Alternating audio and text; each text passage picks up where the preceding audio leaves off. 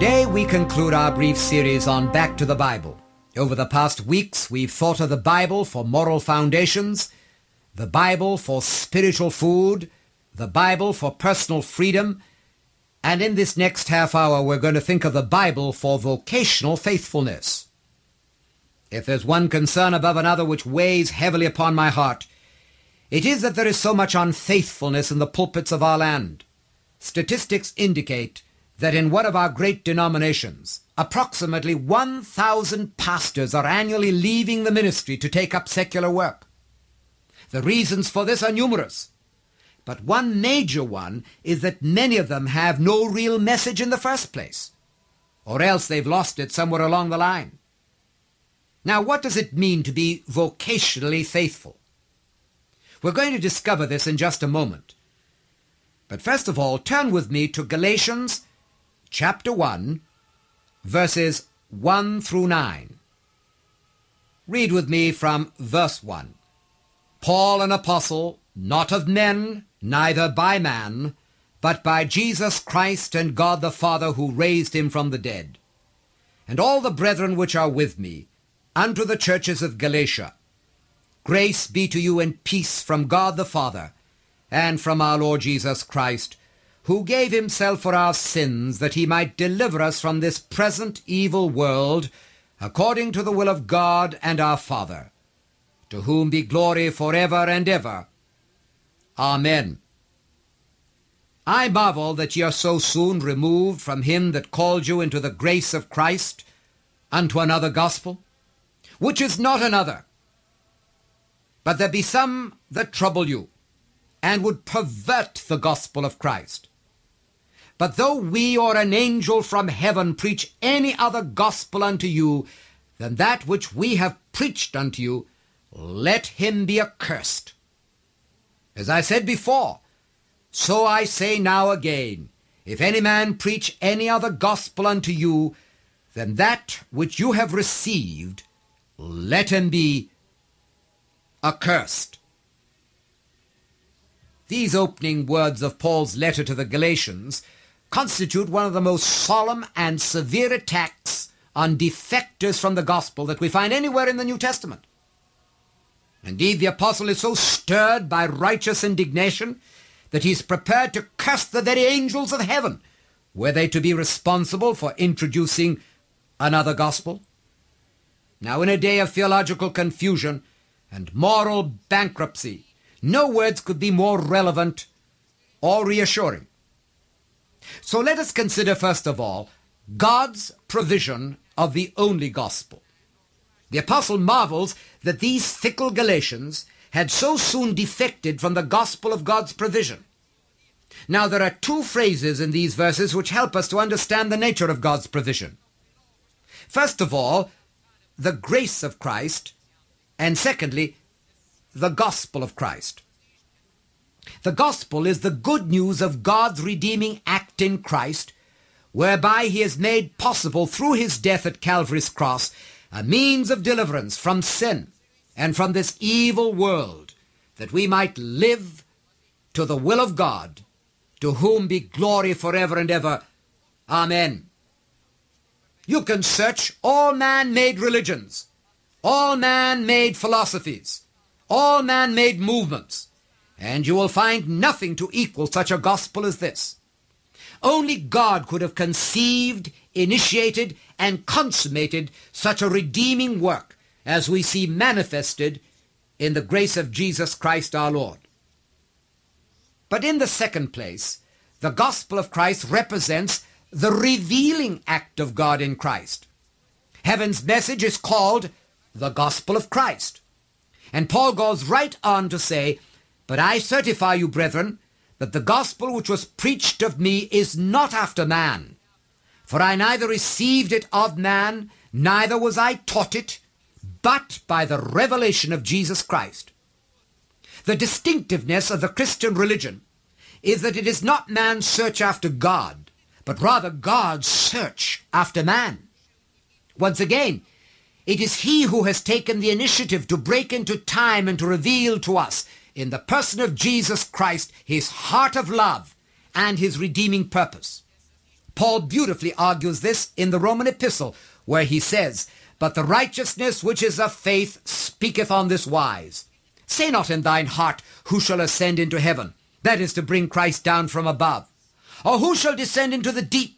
That is to bring up Christ again from the dead. But what saith it?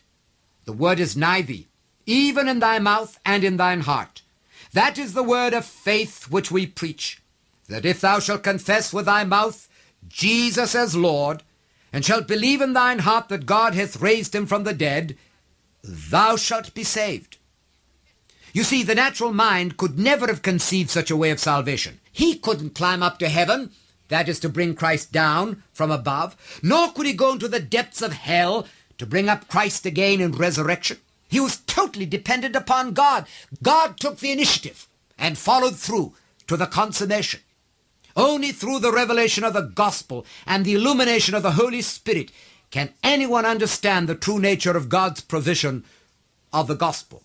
Hence the need for the Word of God, this eternal truth that we've been talking about throughout these weeks.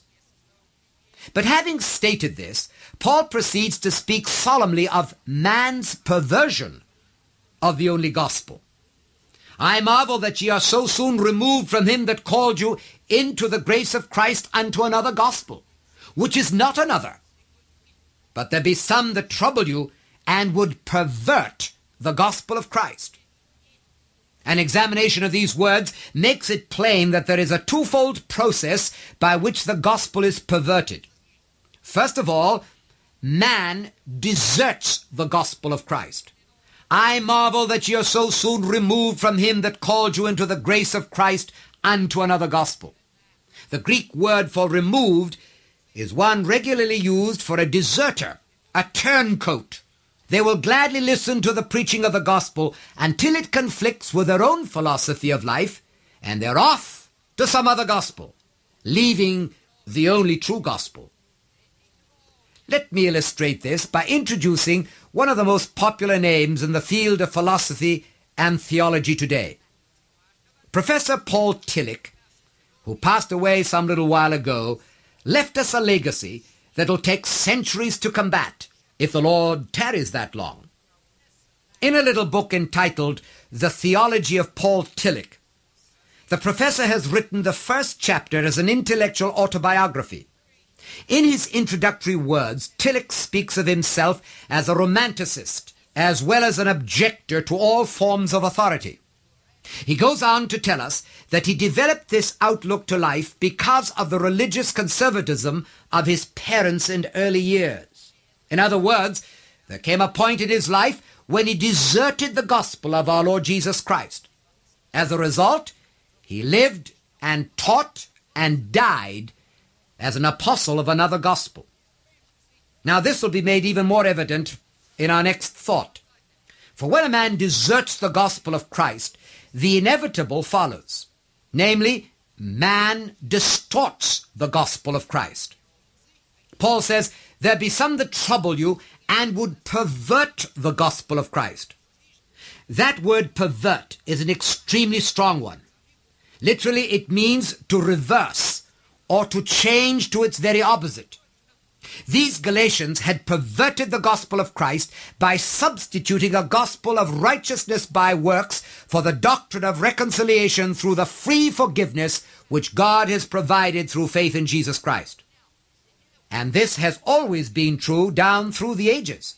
When a person deserts the gospel, he quickly distorts it in order to rationalize his self-chosen philosophy of life.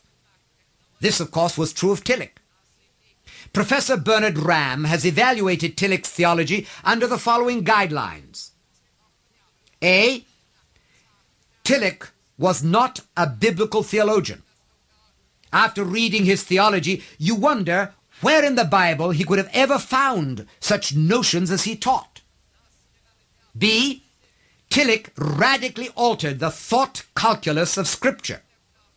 Tillich took most of the articles of the Christian faith and so adjusted them to the demands of philosophy and metaphysics that they have lost their personalistic character.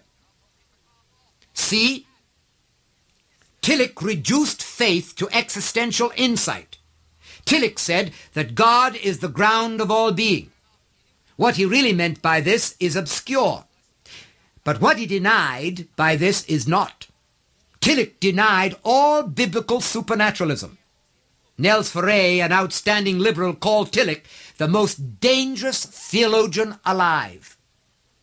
Then Tillich was an anti-supernaturalist.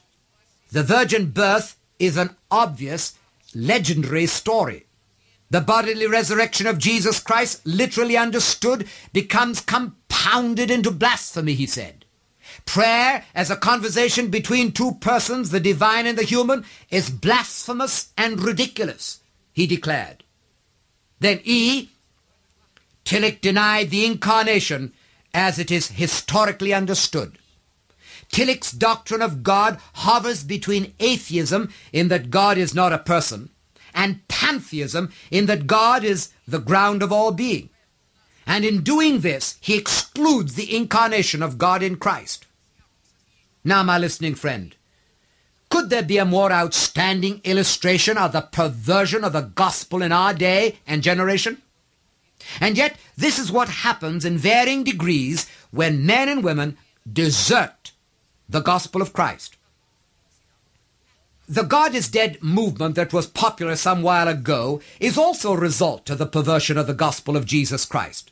Once again, Dr. Bernard Ramm, in an article published in Eternity, helpfully analyzes the movement in modern theology.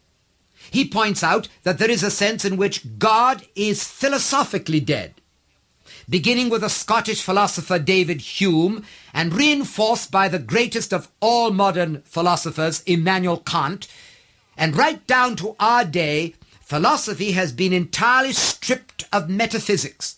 And because this element in philosophy is dead, therefore God must be dead. Philosophers no longer need the concept of the being of God to explain the universe or knowledge. The modern attitude is singularly revealed in a reply from a philosophy professor who, when asked whether he were an atheist or not, exclaimed, "I'm so bored with the question. I'm too bored to be an atheist." Professor Ramm goes on to say, God is culturally dead. In our culture, God does nothing. We do not need him in science. We do not need him in technology. We do not need him in medicine. We explain things theoretically by science. We solve problems by technology. And we heal our bodies by medicine. Hence, modern culture is cold towards Christianity. God, in effect, is culturally dead. Once more, God is theologically dead. The world has come of age. It knows that the universe is not run by demons or angels, providence or prayers, but by scientific law. Therefore, man must think of the world as if God were not there. As a result of such philosophic, cultural, and theological thinking, many of our religious leaders have deserted the only gospel and are in the process of distorting it. So we have one group using existentialism to rebuild a Christian theology, another group who say that Christianity is identification with a contemporary struggle for social justice, and so have tried to whip up new life into the old horse of the social gospel. And yet a smaller group has said that man's real problems are mental and emotional, and that the Christian church ought to be concerned with psychotherapy instead of the old-fashioned gospel. It's into this context, however, that Paul comes with a thundering authority and declares, "But though we or an angel from heaven preach any other gospel unto you than that which we have preached unto you, let him be accursed or damned, separated from Christ." Now, as we've seen before in these studies, the motto of the Reformers was ad fontes, back to the fountain, back to the sources, back to the origins, back to the purity of truth. And we need to do that today. And this is exactly what Paul urges in these opening words of his Galatian epistle. In other words, he calls for three things. First, a return to the grace of God. I marvel that ye are so soon removed from him that called you into the grace of Christ unto another gospel. The test of the gospel is grace. If the message excludes grace, or mingles with grace any foreign element as a means of our justification or sanctification or glorification, the preaching is under the anathema of God. Grace rules out anything and everything that man can say or do in regard to this matter of salvation. Paul's great word is this: not by works of righteousness which we have done, but according to his mercy he saves us.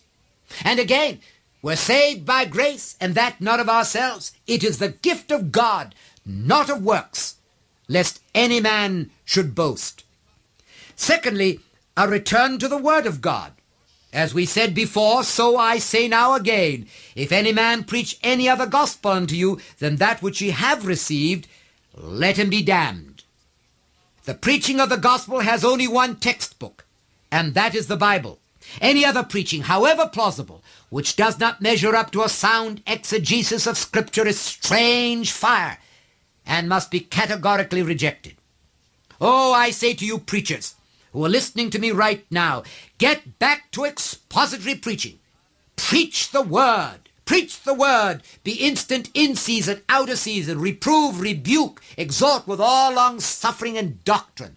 Preach the word of God, and in that word will be the gospel, and in that gospel the grace of God. There is no other way to bring this nation to its knees, no other way to bring the church into revival than a return to expository preaching. And then finally, a return to the church of God.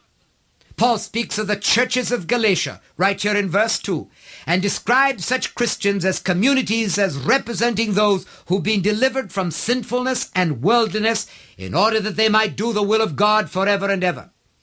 To belong to any church where these standards are not maintained by belief and behavior is to be out of the will of God, and therefore well on the way to a perverted gospel.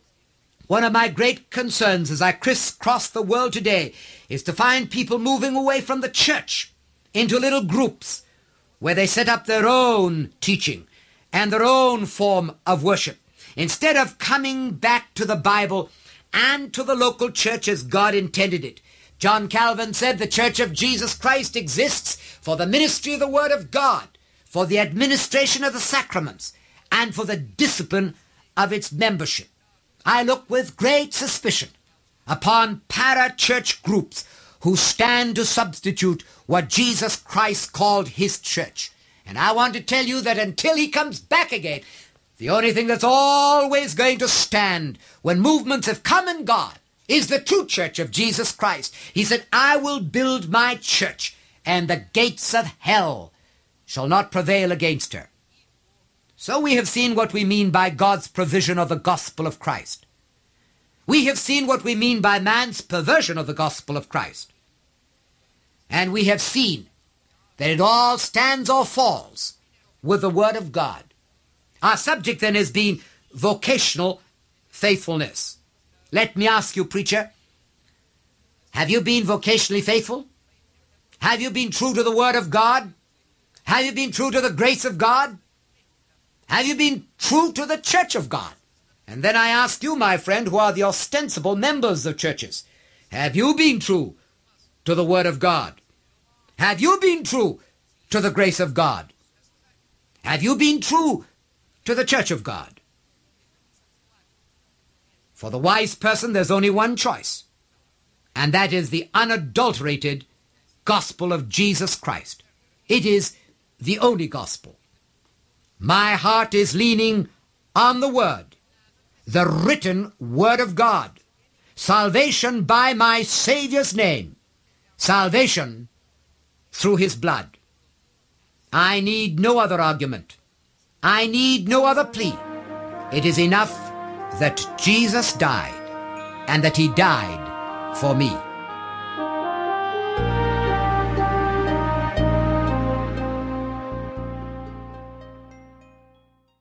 Dad, this was a challenging word today, and you closed your message with a word from Joshua, the leader who challenged Israel, "Choose ye this day whom you will serve."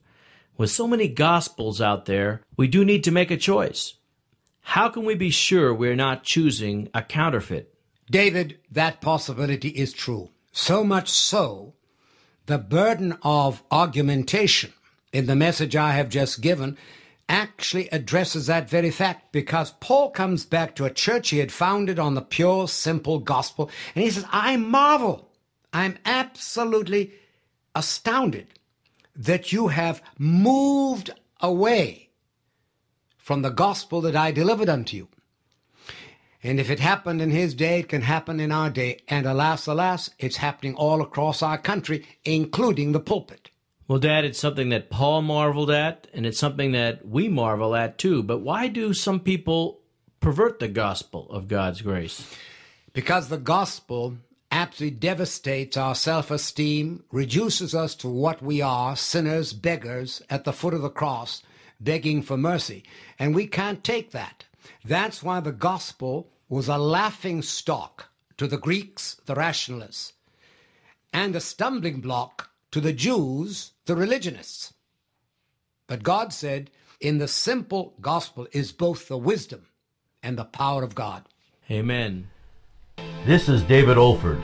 You have been listening to a message from God's Word delivered by my late father, Dr. Stephen F. Olford, who went to be with the Lord in the year 2004. If you wish to learn about our online resources or learning events at the Institute for Biblical Preaching, our web address is olford.org. That's olford.org. You also may want to benefit from our online video training on expository preaching, which can also be found on our website. Thank you so much for listening.